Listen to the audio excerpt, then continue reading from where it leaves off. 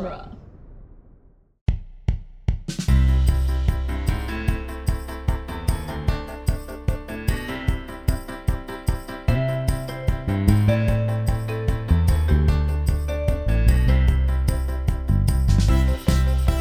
Hello, everyone, and welcome to the Protagonist Podcast, where each week we look at a great character in a great story. I'm Joe Dorowski, and this week we're discussing Vi, Powder/Jinx, Jayce, Viktor, and Silko, as well as some other characters from Arcane. It is a true ensemble story, so it was really hard to narrow down which characters we're going to touch on, and we may go in other directions during the discussion. Joining me for that discussion is returning guest John Dorowski. Welcome back, John.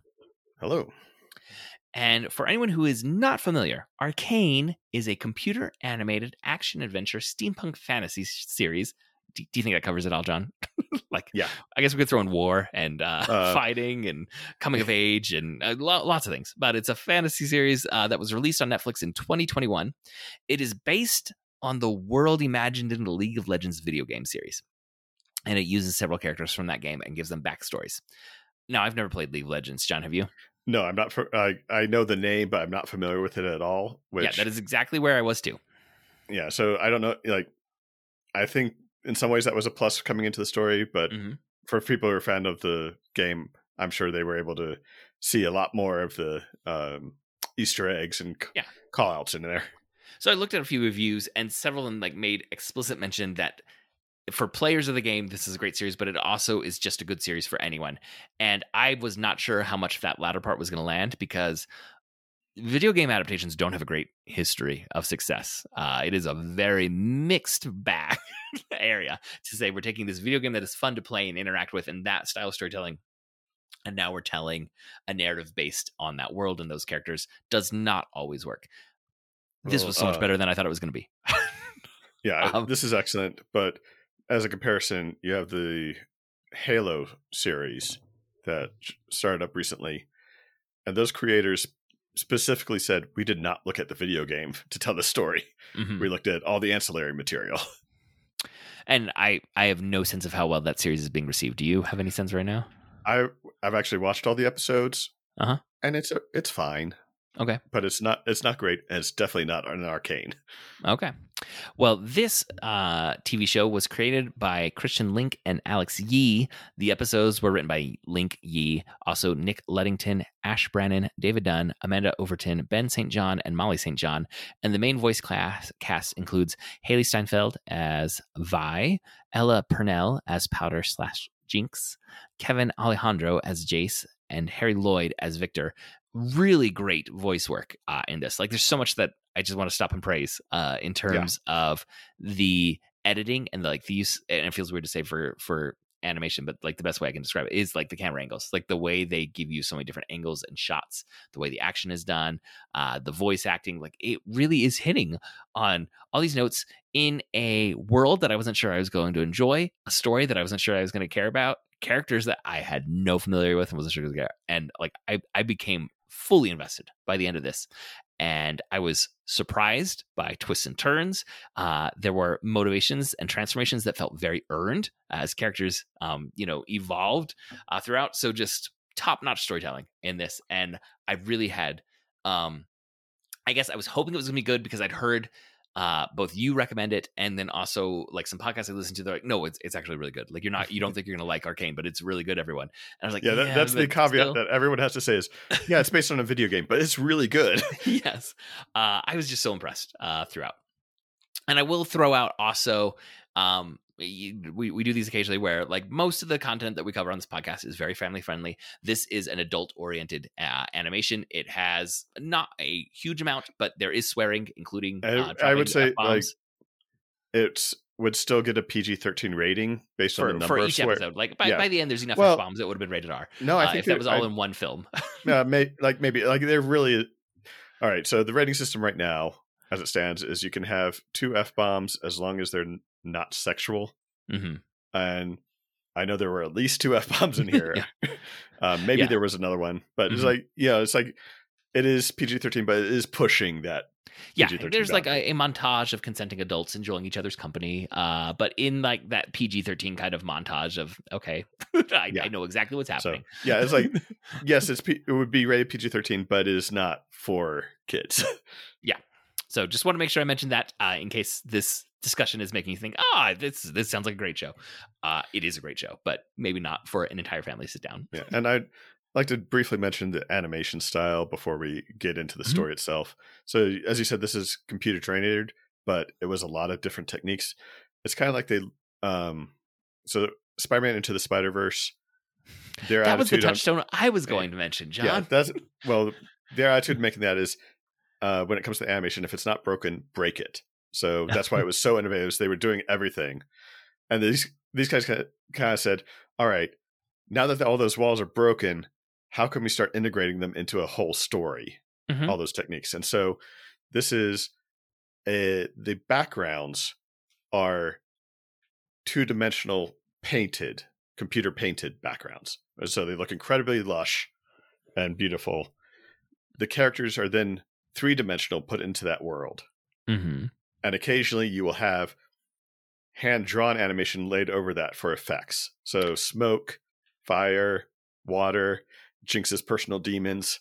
Yes, I was going to say. Also, some of the fight scenes start to introduce other elements, more that hand-drawn style. One particularly that does like a spray painting style. And so they were looking at the idea of, all right, now that all the options are open to us, how can we integrate them into one story? And how can that enhance the visual storytelling? And it definitely works, where you can feel that none of these choices are just haphazard. There's a deliberateness and a thematic reason why they're going to alter those styles. And it's always visually arresting. Like, it really is just lush, the way that it all looks. And when you have those complete breaks of visual tone and style, like there's a confidence in the storytelling that you know that you as an audience are supposed to be feeling something about this. And so it's not sometimes like with avant-garde style storytelling, like I start to feel more confused. I never felt confused with any of this, even when it was a complete disconnect from one, the style from one scene to the next. It was so deliberate that I never felt that moment of confusion at all. Well, let's give a little bit of trivia before we get to that summary. So the video game League of Legends was released in 2009. It is a multiplayer online battle arena game and extremely popular. Video games as a whole, I think we culturally do not give enough credit to the massive fan bases and economic impact that they have in the entertainment industry. Oh, and the whole esport arena, we really don't understand how big that is. Yes, like we very much silo that off as, it's just video games. In a similar, like I do a lot of academic work with comic books, and there is it's just comic books. In terms of like the business side money impact of these things, comic books kind of deserve to be kind of like, okay, well, it's its own little corner where it is profitable and can exist, but it's not really affecting things. Video games are so huge. The biggest money-making days in entertainment history involve video games, not big budget films, not releases into availability through digital or anything like that. It is video games coming out. Those are the biggest money-making days in entertainment. Well, I'll give a quick example since you brought up comic books and video games. Jean Luan Yang, former guest, recently announced that he's going to start a line of graphic novels based on Clash of Clans, the online battle game. And he talked about the process of just getting contact with the company to do this. And it's like he had an artist friend who had contact, and so they put together a pitch and sent in and heard nothing. And they tried sending in again and heard nothing. And then they did the math and said, okay, the amount of profit they could make off of graphic novels, they make in about 4 hours. Oh, wow. Well, it's like no wonder they're not contacting us back. It wouldn't be worthwhile for them. Yes, eventually they did get in contact and now have the line. Now we're going to be doing it because it is still profit to be made. There's still money there, but it's like Disney has been on this acquisition spree of buying massive companies for their intellectual property. Buying Pixar for, I think it was like $8 billion for somewhere between like $4 and $8 billion. Buying Marvel for, I'm pretty sure that one was $4 billion. Buying 20th Century Fox and it was still in that like Star Wars between like 4 and 10 billion, and Lucasfilm was like 4 billion. This seems to be like the price point for huge amounts of intellectual property. Recently, Microsoft bought Blizzard Activision, the company that makes video games. Did you see what that price point was? 30-some billion? $67 billion for Activision Blizzard. Like, there's so much more money in video games than we recognize. Like, we think of like the biggest brands are Star Wars and lately because the blockbuster superheroes, right? Like orders of magnitude beyond that for the video game making company. And I think we are reaching that point now with things like Arcane and like Halo and Sonic the Hedgehog, where they're figuring out how to tell the stories in other media. And so you're going to have that convergence culture crossover of you can come at it from multiple angles. Yeah, we'd seen it very often going the other way. Like some popular book series or film series or TV show becomes a video game. We had usually not very good video game. We'd had less success going in the other direction. Mm-hmm. A lot less success, but it's starting to happen. I think that's the thing is we're at that point now where they're people who have grown up with video games, but particularly certain level of sophistication in the video games. Mm-hmm. Are now making the films and TV, and so they're bringing their passion over. So, and understanding of the source material. Yeah, so we're talking about League of Legends specifically. Besides Arcane, the Netflix series, there have been other spin-off video games. There's been comic books, short story collections, and music videos that have been released tying into the game's world building. And it's all part of, the convergence, and the idea of a story world that they're trying to build for League of Legends. After watching the show, I started checking out some YouTube videos, mostly watching the fan-made music videos. Mm-hmm. But I looked at a few things about the game itself, and one of them was, here's the lore of League of Legends. I started and it was like, before the universe existed, there were these forces. And then once they created the universe and they transformed into these, I was like, all right. I was like, okay, first, that's way too much for me. Too complicated. Game. Too complicated for an introduction. And then I was like, B, I don't want to be spoiled. I might not want to be spoiled about anything that could come up. Because the second season of Arcane has been ordered. It's like, maybe I don't want to spoil my enjoyment. Yeah. So the game is one of the most popular examples of esports. So they have League of Legends World Championships. And during the 2019, it was reported that there were over 100 million unique viewers streamed portions of the World Championship. And the League of Legends is streamed on Twitch, which is a very popular video game streaming site, but also on YouTube. But it's also aired on ESPN because ESPN is getting into the business of esports because they've realized that is a massive market. Hundreds of millions of dollars. Yes. Just mentioned that a second season of Arcane has been ordered by Netflix. And I know I was able to see specifically that Vi and the Powder Jinx character were created in the game, and then backstories have been added, and then this really fleshed out those backstories in a way that. And I know Caitlyn and Jayce are from the game. Okay. So like at least that much, and I assume some of the other characters that were introduced are, but not specifics. And I did see the Jinx character, and I mean this isn't shocking, or said to have been inspired by. Any guesses who Jinx was inspired by? Well, yes, Harley Quinn. Well, it's Joker's who they mentioned, but yeah, it felt like a Harley Quinn character. But also Gollum, and I think that's where you get the two versions, like the nice Powder version, and then the malicious Jinx version. But then also Helena Bonham Carter was added as an inspiration. Your classic inspirations: Joker, Gollum, and Helena Bonham Carter. I'm sure she feels privileged to be in that company. But I mean, we'll get to it a little bit after your summary, but I thought this, in terms of storytelling, sometimes we're introduced to characters like Harley Quinn, and they just are, and then later on, we're given their backstories. I thought it was a really interesting journey to start at the beginning before she's the wild card Jinx character, the chaotic force, and really see the innocent version Powder of this character, and progress in ways that it felt earned and natural that she is going to evolve into the complete wildcard character that we have at the end. And I think sometimes when we do the opposite, where it's like, okay, there's this force of nature almost out there in the world, and now we're going to be given the backstory. It's still I struggle sometimes to not feel like a disconnect between the versions that we have. Yeah, because I think this, as presented in the first season, is a tragedy in the classical sense, where is people's fatal flaws are what drives the story and drives it to this inevitable tragic end. Right. Oh yeah, every one of these characters is a tragic character. Like I'm not seeing happy endings. Everyone has a fatal flaw. Yeah. We'll talk some about the spoiler, after we do the summary. But yeah, it really did feel like as you're getting to the last episode, and I'm like, how are they going to wrap up any of these storylines? Because by then I hadn't gone to check that there was going to be a season 2, but I very much was like, are they going to wrap up any of these storylines? And then like I started to get the dread of like, none of these people are going to have a happy ending. And it was excellent storytelling, but I did start to feel that dread weighing on, and then my goodness, can things go bad? I will just say that. and go bad so quickly. Yeah, last bit of trivia, the show has been very well received. It has a 100% positive rating on Rotten Tomatoes, and it was reportedly Netflix's #1 show in November 2021 when it was released.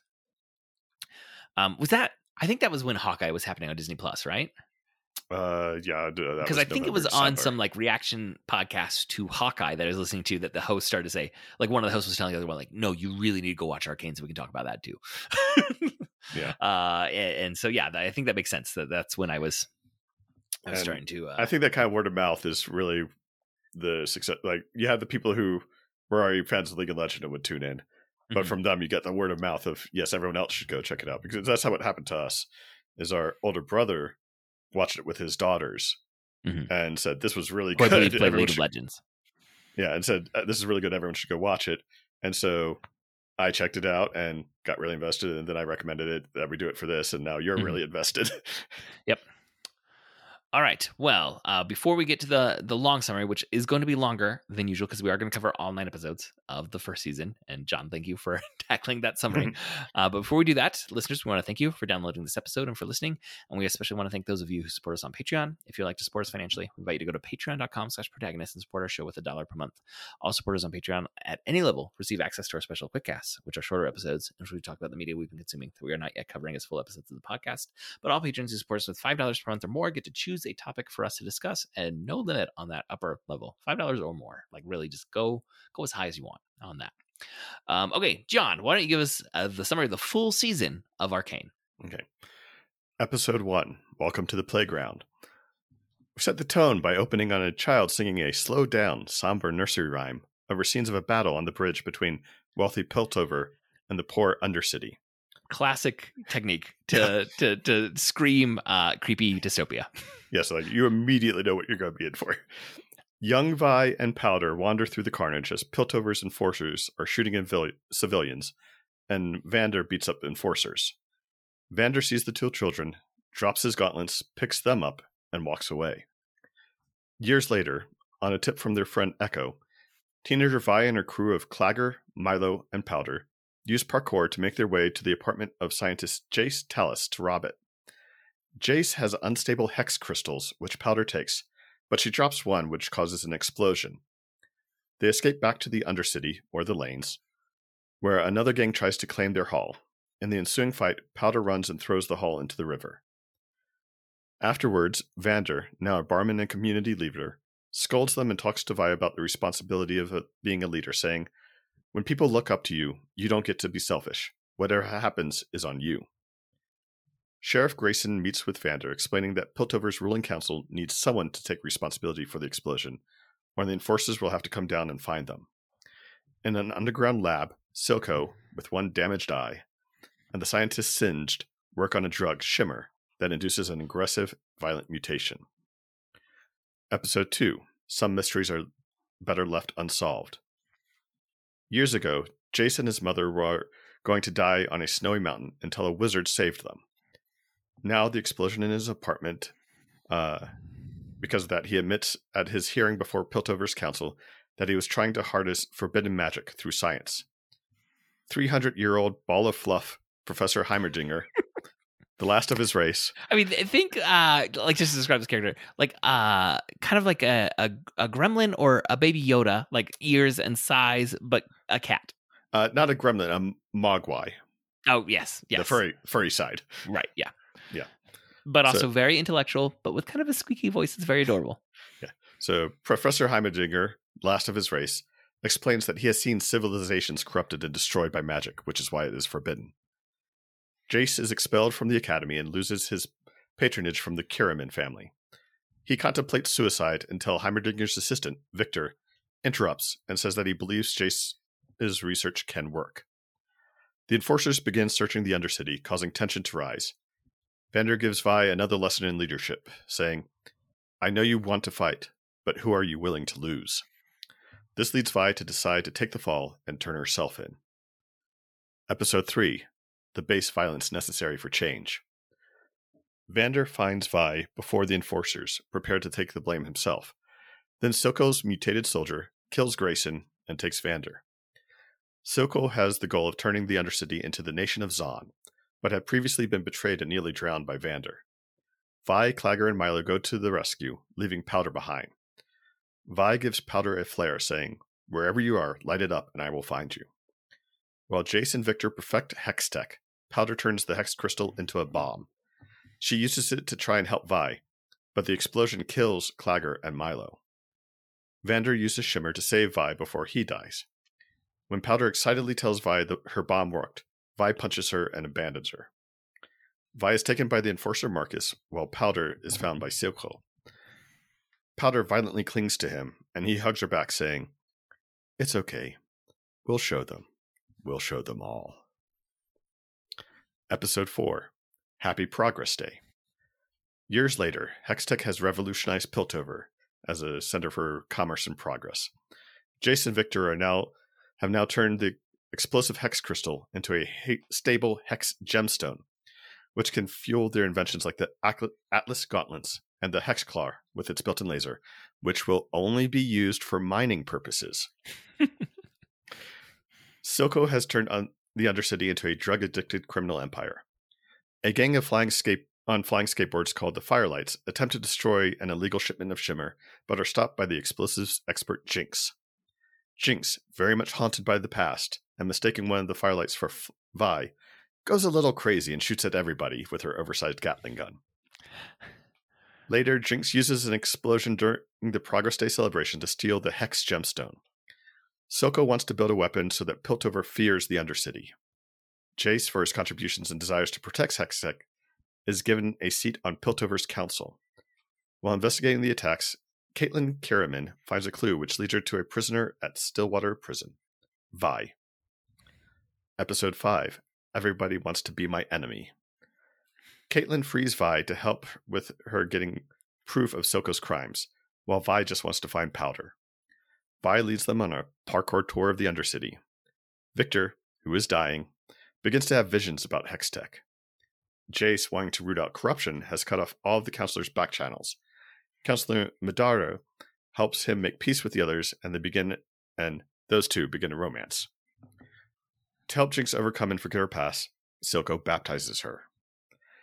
Vi confronts Silko's second-in-command, who reveals that Jinx works for Silko before stabbing Vi, and then Caitlin saves Vi. Episode 6. When These Walls Come Tumbling Down. Flashback. Young Viktor follows his mechanical boat into an underground cave, where he meets Singed, who is trying to keep a rare mutated giant salamander alive. He eventually learns that Singed it sounds so ridiculous when you say it. He eventually learns that Singed will do anything to keep the mutant alive. Now, Jinx learns that Vi is back and traveling with an enforcer. Vi takes Caitlin to an old hideout, and Caitlin trades a rifle for medicine to help Vi heal. Viktor finds that Hextech can temporarily respond to organic matter. Heimerdinger wants this new Hex Core to be destroyed. Instead, he is voted off the council. Silko comes for Vi and Caitlin, but Vi knocks over a giant neon sign so they can escape. Jinx lights the flare, and Vi finds her. Just as Vi says, "I'm not going to abandon you again," the Firelights attack and take Vi, Caitlin, and the Hex Gemstone. Episode 7. The Boy Savior. Echo is revealed as the leader of the Firelights and has set up a haven in the other city for those wanting to recover from Shimmer or escape from Silko. Viktor goes to see Singed, who recommends Shimmer to help stabilize the effects of the Hex Core on organic matter. As Jayce is getting overwhelmed by his new responsibilities, Madara suggests turning Hextech into a weapon to protect Piltover from the Undercity. Vi, Caitlyn, and Echo take the Hex Gemstone across the bridge to return it to Piltover, but Sheriff Marcus, who is in Silko's pockets, shoots at them. Jinx, jealous of how close Vi and Caitlyn are, attacks with her explosives and kills the Sheriff. Jinx and Echo fight over the gemstone, and Echo has the upper hand but hesitates, remembering how they used to play as children, allowing Jinx to release a grenade. Episode 8, Oil and Water. Silko finds the injured Jinx, who still has the Hex Gemstone, and takes her to Singed for medical attention. The Piltover Council must respond to Jinx's attacks. Caitlyn helps Vi meet with the Council, and she gives them the target, Silko. Heimerdinger finds a wounded Echo, and Echo takes him to his haven. Viktor, having carved runes into his body and taken Shimmer, uses the Hex Core, and for the first time in his life is able to run. But while experimenting further, his infatuated assistant tries to pull him away from the Hex Core and is disintegrated. Jayce crafts a Hex Core warhammer, and Vi claims the Atlas Gauntlets, and they go to take down one of Silko's Shimmer factories. Episode 9, The Monster You Created. During the raid, Jayce kills a boy. Vi's tell him that this is a reality he's just never had to confront, but Jayce, feeling that this is not what Hextech should be used for, wants to make peace. Vi goes off to Silko alone. Viktor, overcome by grief, contemplates suicide when Jayce interrupts. Viktor tells Jayce that the Hex Core must be destroyed and that, in the pursuit of great, we failed to do good. Jayce meets with Silko Jayce meets with Silko and offers him everything he's wanted, the nation of Zon, if he gives up Jinx.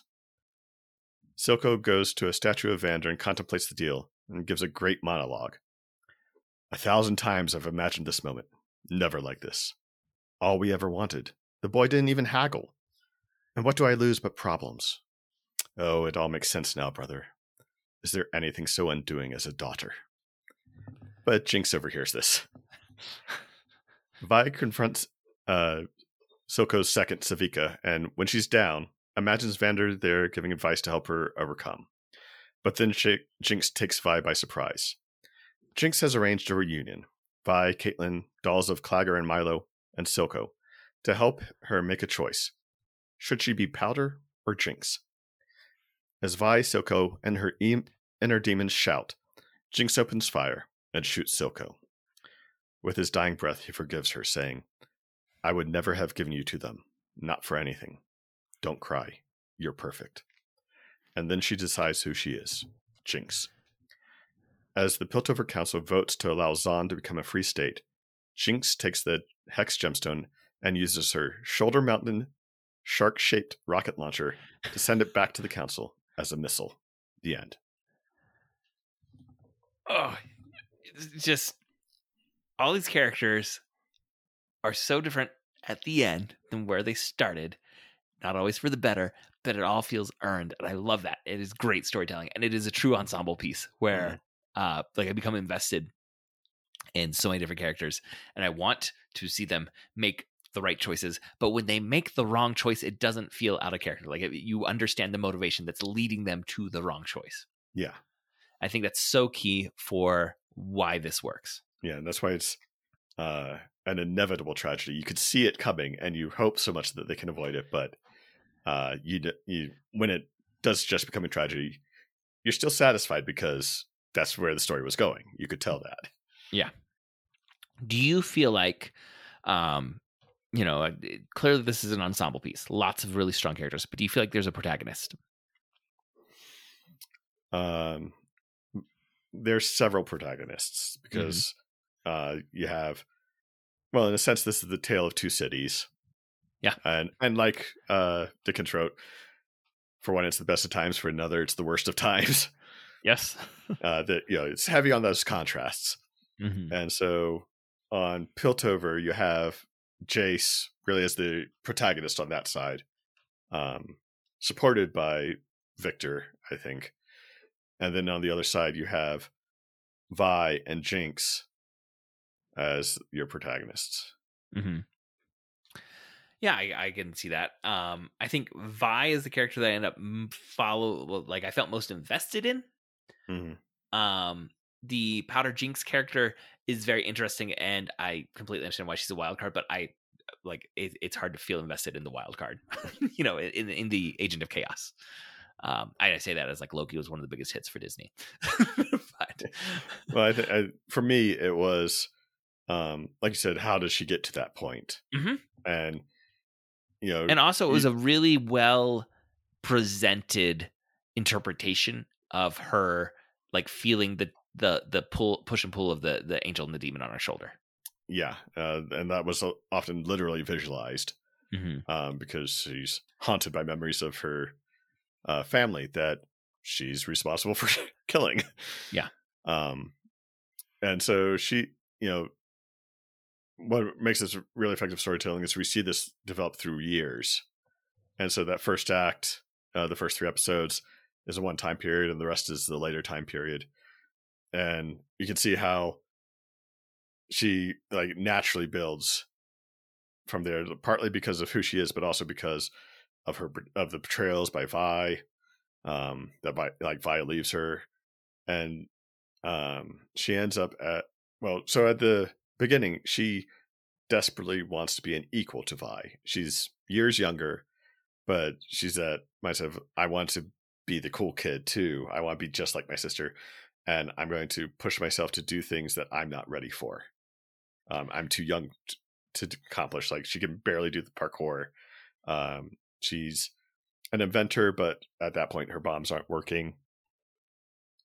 And you see that the abandonment she feels has stunted her. And also the trauma of losing everybody leaves her in a very fragile and not well state. And the tragedy of that is the tragedy of this is that Silko is her support, and Silko is also a damaged person who's in pain, and they can't really help each other heal. No, they're both lashing out in a lot of ways. Yeah, they can only kind of help each other continue in the pain. Mm-hmm. No, I think that's a really good analysis about those two characters. And Silko is a fascinating father figure, and also antagonist, and also protagonist. Like, he is trying to achieve something that you get the motivations behind. Yeah, you understand the sense of a not just abandonment, but also it's more than abandonment. It is a sense of like, we're being held down. Yeah, like Vi at one point says, I grew up knowing I was less than the people over in Piltover. Mm-hmm. And she doesn't want that for Powder. Yeah. I'm going to use Powder and Jinx interchangeably, but there are some distinctions you can make. And yeah, like that's part of the story is, the economics of the two sides, that one side's being put upon and seems to be scrambling to survive. And Silko thinks, well, if we have autonomy, then we can rise up from that.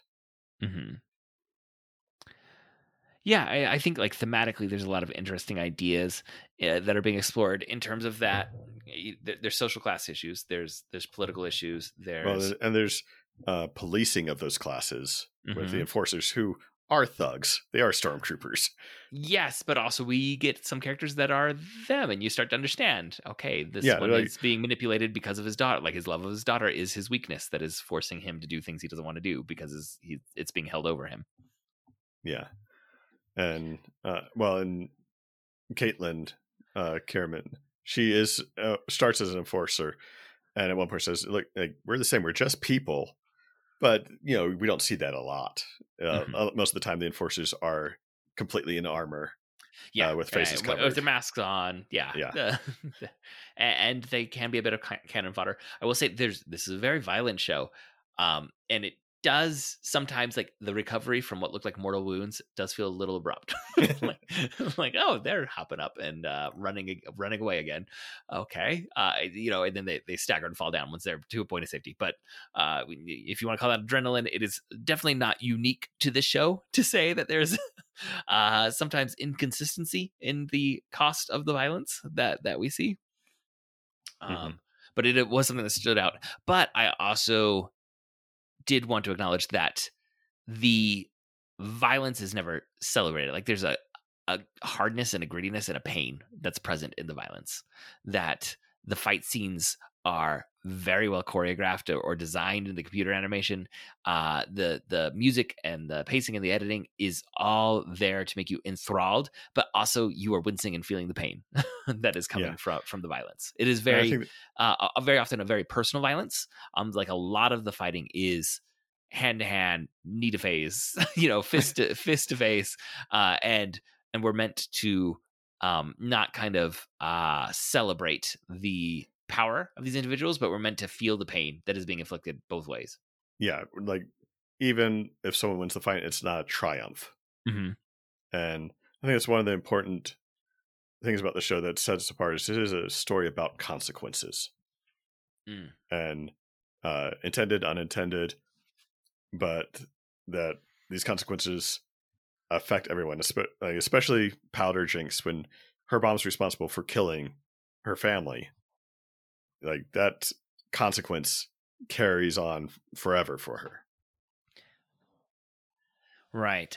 There's so many great characters that I want that we can dig into, and I want to first talk about one of the ideas you raised, that this is the inevitable tragedy of these characters. What are those strengths / flaws that are putting them on the path to the unfortunate end that we see? Maybe let's start with Vi as the first one. I think that's exactly right. How you put it is like, this is a strength, but as it carries on the story, you see that this is not helping them be stronger. It's actually destroying them or sending this story down this path of tragedy. Yeah, or in these settings, this is exactly what this character needs in order to survive. But in these other settings, this is breaking so many of their relationships or putting them in negative situations. For Vi, do you have something in mind for what would fit that? Yes. So, and I'm going to relate to just something in The Mandalorian, on one of the specials about making it. Dave Filoni gave a brilliant defense of episode 1 of Star Wars.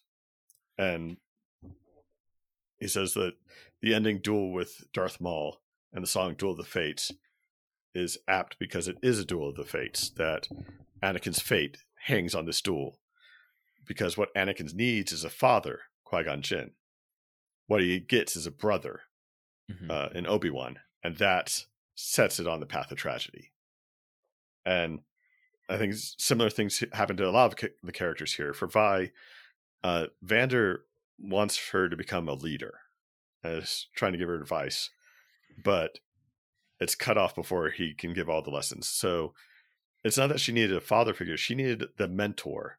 And when she loses that, she's trying to manage on her own and doesn't have all the lessons or skills to accomplish that. Yeah, I think you're right. I was going to say for her, what I see is that she is so powerfully reactive that, she can get out of really bad situations, but she can't always plan her way through what the right choices are in other situations. And we see that most tragically when she, in anger after Vander has died, she blames Powder. Like, she reacts so negatively to Powder, and that's what drives her to Silko, and drives her away. And then also, I think we see the one reason why she gets trapped is she's in the cell and there's nothing for her to react to. Like, she can't do anything. And for her character, where so much of it is driven by what is the threat in front of me, and she is so good at punching those threats. And willing herself, like when she's in the situation where there's nothing that she can do, like she just kind of shuts down. And she says, like, I was thinking about Powder every day, but it's not like she's planning how can she get out of this. She needs an opportunity to present itself, and she can react appropriately in order to get out and go find Powder, who has now become Jinx. Yeah, and so her like reactivity is what makes her a great fighter, but also is what ends up driving away her sister. Yeah, and I think that goes back to what I said, that this is a story of consequences. She doesn't think through the consequences of her actions. That's what Vander was trying to teach her. Of, these people will follow you. That means you're responsible for them. Who are you willing to lose by your actions? And she's so reactive.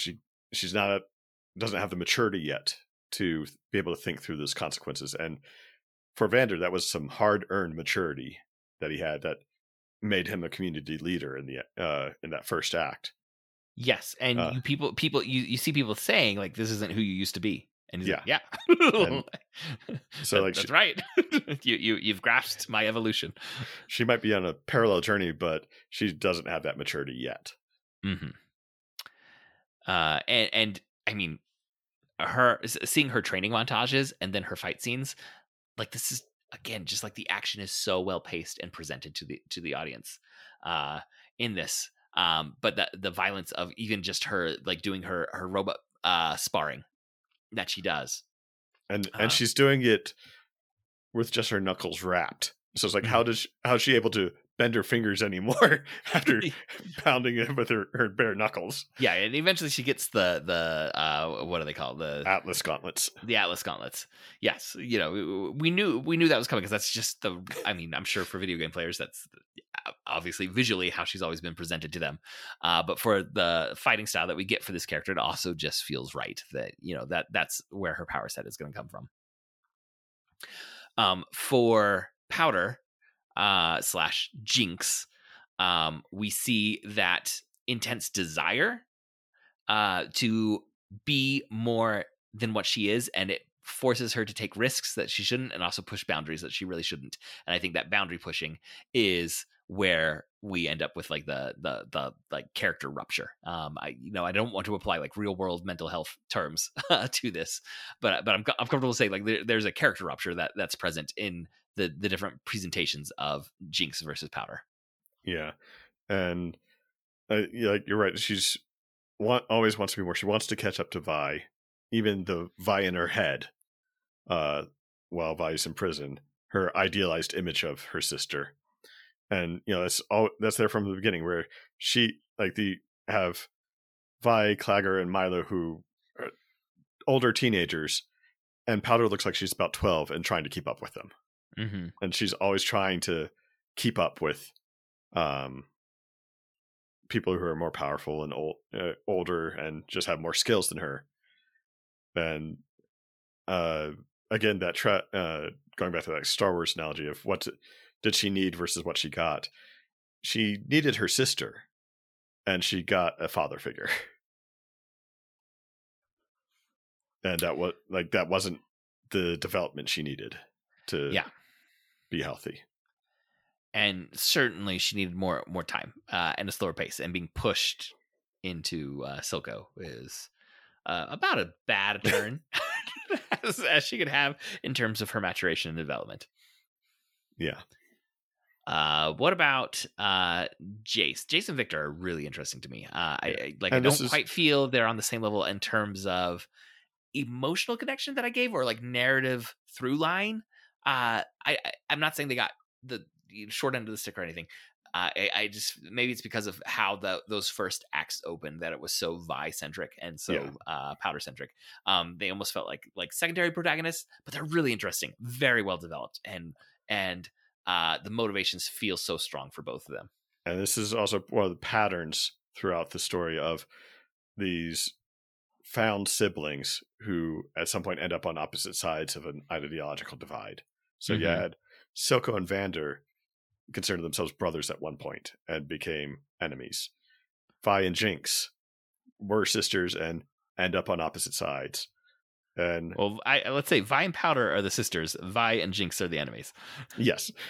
And then Jayce and Viktor are brothers in science, and their ideological divide isn't as dramatic as the violence that you get with Vi and Jinx, but they still end up on different sides of the debate about science.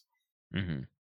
And so for Jayce, his flaws, his naivete, and that he will compromise to try and reach a great goal. So he thinks he's doing something good that will help progress, but he will compromise all the time to do that. And how can anything good come from that? Well, I think it's also, like I see what you're saying about compromise, but in some ways, I think it's like he overcorrects when he realizes when his naivete is ripped away, he overcorrects. Yeah. And so like at the end, when he has killed a boy, like he's in shock about that.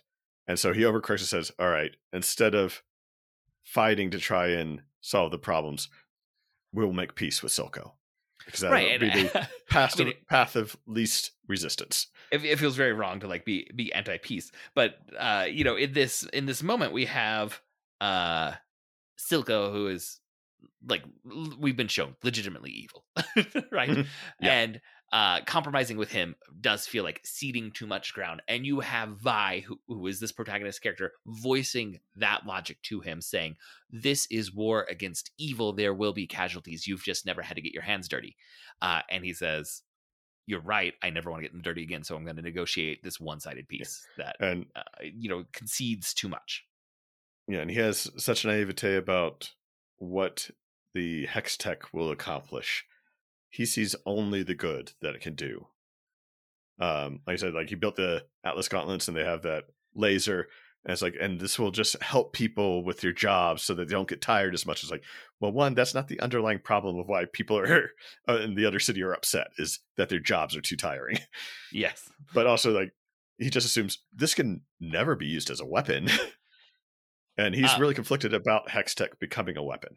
Yes, and I think it's Viktor who explicitly says it, but he and Viktor are going to end up in the place where they're like, okay, well, we've got to destroy it all. Yeah. Like when they realize there's this negative consequence, it's not we need to put more safeguards in or we need to find a way to highlight the positives and ensure that is the main outcome. It's like, nope, it's gotta go away. Well, that's what Heimerdinger was warning the whole time. And he was a Clytemnestra figure where he's giving like, and for him coming from experience, he's like, he's giving these prophecies of, I've seen this technology destroy civilizations. Take your time, make sure you have your safeguards in place. Don't rush this. And they don't listen to him. It says, because like Viktor says, some of us don't have centuries to see progress. Yeah.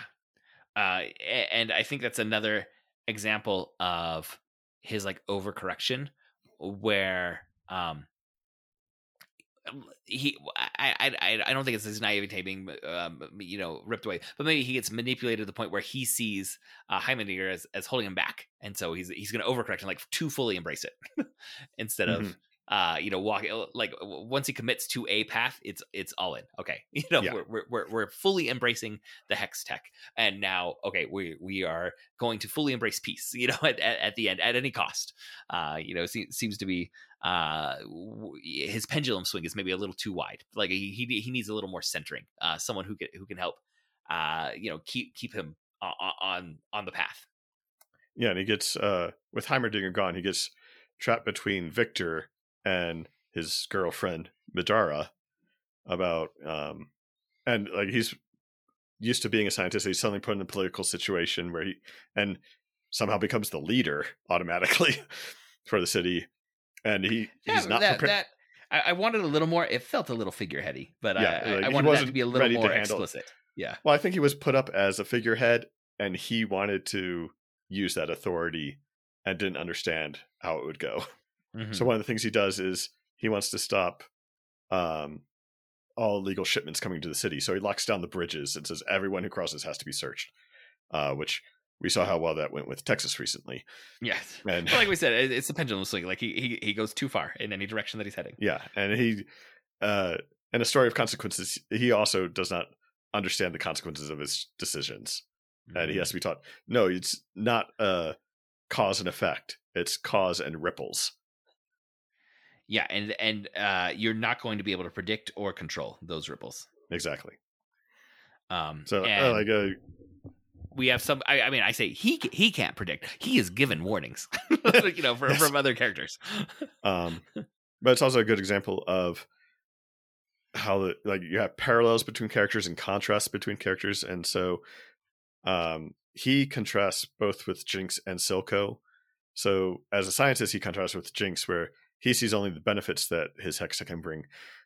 Jinx will automatically turn it into a weapon for destruction. She's very good at it. Yes, she's very good at explosives. And she has a very creepy calling card. And then when he becomes a political leader on the council, that's contrast with Silko and how they try and be leaders, and particularly how Silko controls the Undercity. Is through fear and intimidation. There's really good mise en scène that is done to contrast, but also show you the overlap between like Jayce in his meetings with the chairs of the elite, and then Silko with his group of minions. I think it was the Chem Barons. Yes, of the Undercity. You're being shown like the Venn diagram visually with these characters that like you're saying, like these are the same character, but they're also very different. And simultaneously, one of the strengths of the series is you can see these parallels, but the storytellers don't point them out. There's a lot of showing, not telling, in that sense. Mm-hmm. Yeah, and I'm starting to see more of them just from this discussion. Like some of these are starting to stick out. My mind is like clicking back to some of the scenes that were in the series, just from some of the insights that you're sharing. It's like, oh right, there's that moment is an example of this sort of thing, and the fact that those visuals are like so embedded in my brain that I am able to like click back to them says something about the quality of this work. Oh, some great visuals, great moments. Like I said, I started watching a lot of the fan made music videos, and there are certain scenes that just everyone goes to. What about suddenly I'm blanking on his name. Jayce's friend Viktor. Who great voice work. I love his voice so much. So many of these voice works is incredible. But Viktor, who comes from the Undercity, and so he's a immigrant to Piltover, trying to fit in. He's sickly, has been lame his whole life, and one leg. So he's not in a wheelchair. He has a crutch. Mm-hmm. And then you find out in the second half of the series that he's dying. Whenever a scientist, already ill-looking scientist coughs up blood, it's never a good sign. Yes. And so he's trying to fight for his life, but again, can't see the consequences until it's too late, because he's so desperate to live, which is, that might be the most powerful motivation. Yeah, it's like if a scientist coughs up blood, they're about to go push science too far. If a woman vomits on a show, she is pregnant. Like those are two gold standards that we've come to know. And when a female scientist coughs up blood, it's a coin toss. Yeah, it's true. But it's again great parallelism where in the first act, Viktor's the one who saves Jayce when Jayce is at his lowest point. Mm-hmm. And then in the last episode, when Viktor's at his lowest point, Jayce is the one who shows up and stops him. Yeah, and I will just say in his quest to heal himself as he like carves runes into his own body, like he's embracing the magic more than the science. Like he's shifting from the science to the magic. He's starts when one of his coughing fits, he's seems like he's fainting, but then everything goes out of focus, and the hex text seems to start talking, whispering to him. Yeah, it starts to feel a little venom and symbiote. Yeah, well, it becomes the mysticism of the magic instead of the science. But like that scene where he runs for the first time, that's one of those great scenes. Yeah, you feel again like he's feeling the payoff. And as an audience, we're just like, there's gonna be a price to be paid. and of course you gotta go big and make it the most tragic price. Yes, and it does feel like his relationship with the like you said, almost the hex tech starts to become almost like possessive and demonic about it. Like it does feel a little bit like Mephistopheles, the Dr. Faustus, like making a bargain and not being so invested in what is going to be obtained, you ignore the cost. Mm-hmm. And the cost, you feel like, okay, we're definitely going to be seeing more costs that, he's going to be losing control of himself and his personality in season 2. But we'd get the very immediate cost of his assistant, who was clearly in love with him, had not been able to admit it yet. And like, there's the hope of a positive relationship that just gets torn away. Yeah. And and then him finding her notes later and realizing that she was in love with him. Mm-hmm. Yeah, after she's gone. The timing. Just really great storytelling. Just well structured storytelling throughout this whole series. I also like it's not one that we mentioned a lot, but the way the story is being told, it made the stakes so different. Like once we start to get to a few of the flashbacks,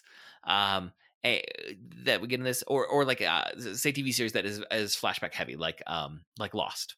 Like the flashbacks can be very interesting to learn something about the character, but the stakes of the flashback aren't huge because we know the character's alive on the island, right? Something like that. And when we're in Act 1 and we're just have like this young ragtag group of thieves, with Vander as a father figure, like the stakes are all real, and they kill Vander, which makes the stakes feel very very real there. And if it had been done a flashback structure, like Vander was like telling the story to someone else, like, oh, okay, he's not going to die.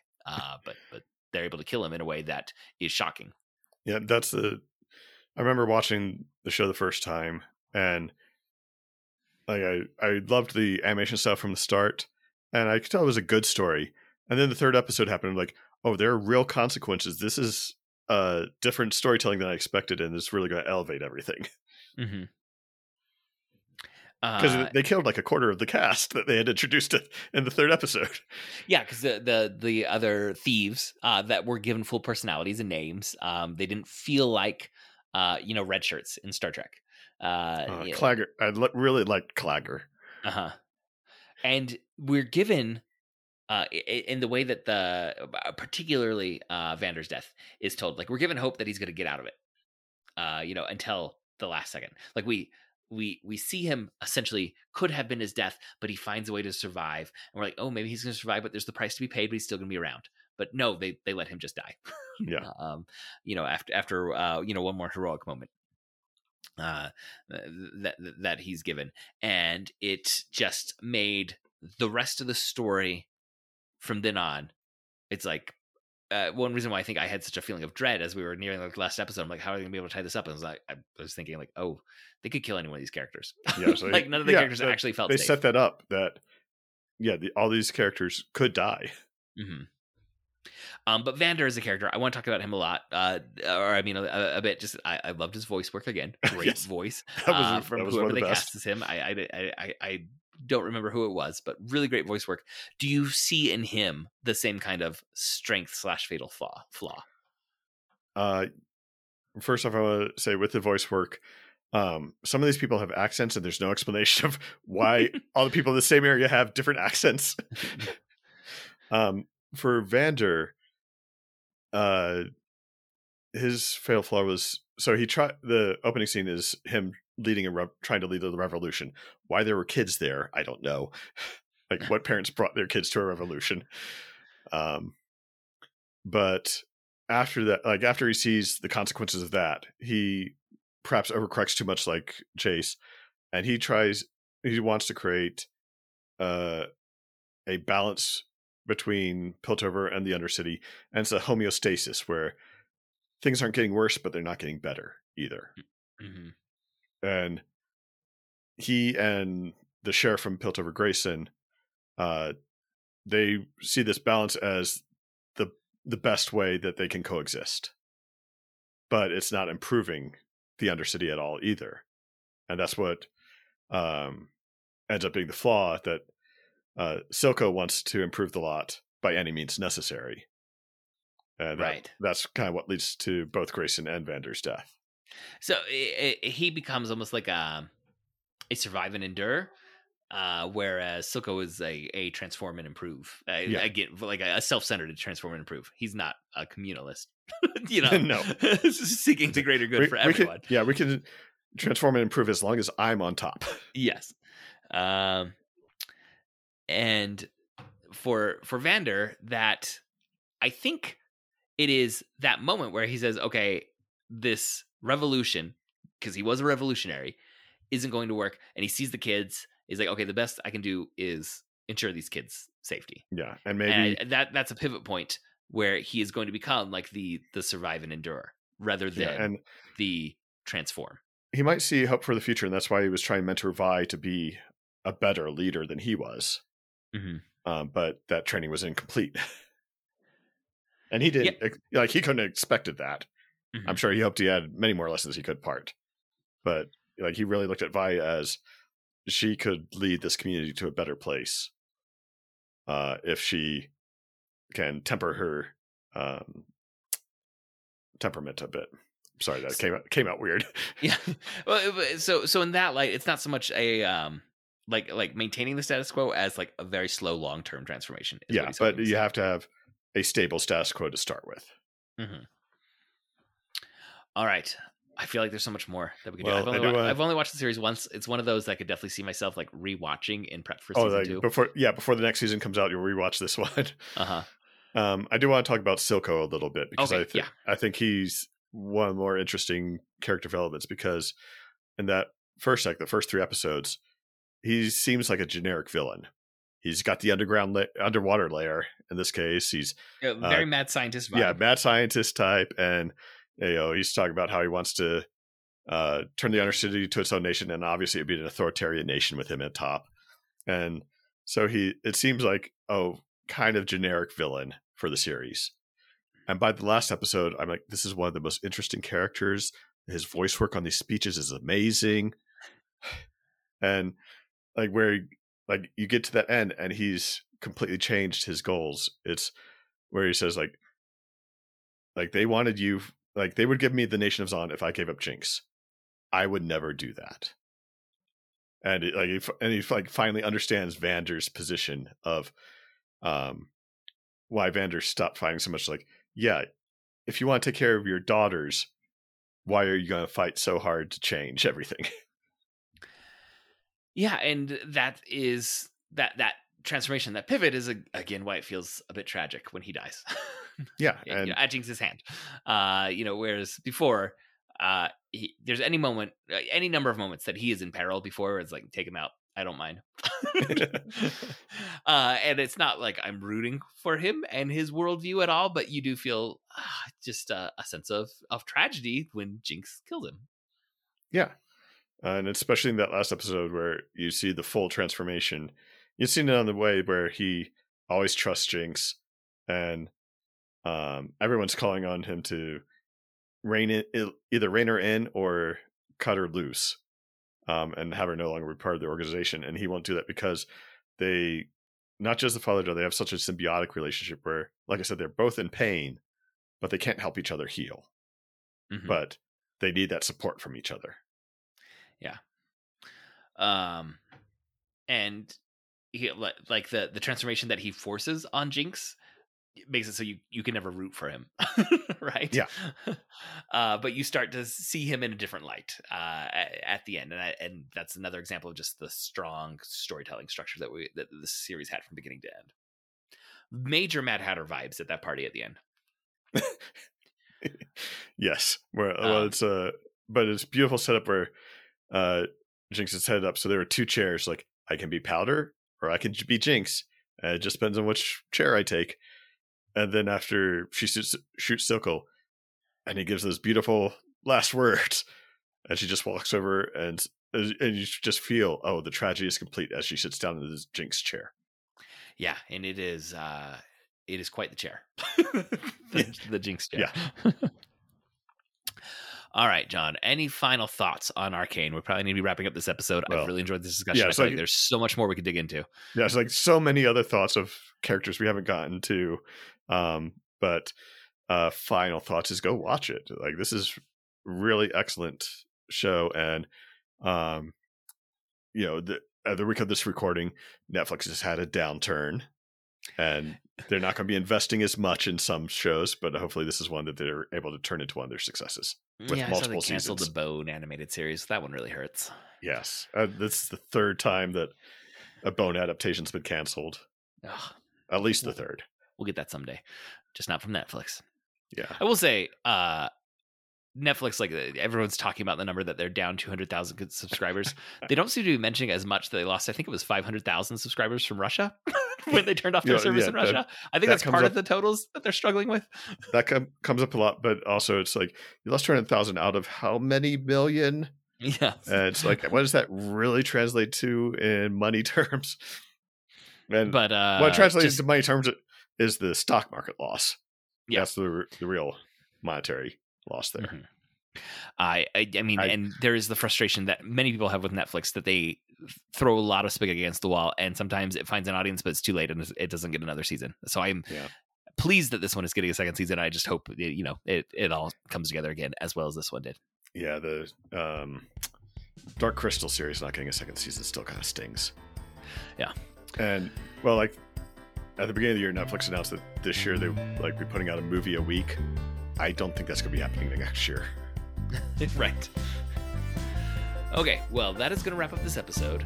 Thank you for joining us. For show notes and links to all the other great Dueling Genre shows, you can go to duelinggenre.com. Also, please subscribe to the Protagonist Podcast in your podcast app of choice, and please leave us a review. That really helps us out. We'd like to thank Scott Tofty, who composed our theme music. Thank you again for listening. We'll be back next week to discuss another great character and a great story. So long.